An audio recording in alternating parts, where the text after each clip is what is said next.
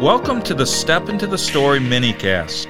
After recording our Step Into the Story podcast episode with Andrew Peterson, we asked him a fun question we thought you'd like to hear.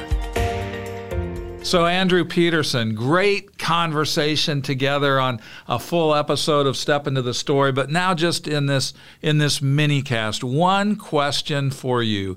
If you could be any character in the Wingfeather saga, which character would you want to be and why?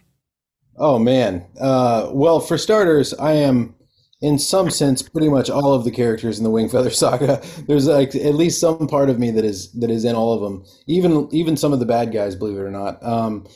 But that question would change depending on what I had for breakfast. You know, today the first thing that popped into my head was probably Oscar N. Ratip, who is the bookseller, who is he's loosely based on my dad. He's kind of a big guy who happens to love books, and I am kind of a bibliophile and have too many books to my name. So yeah, like living a little Oscar Ratip life where I get to hang out in a bookstore, be right up my alley.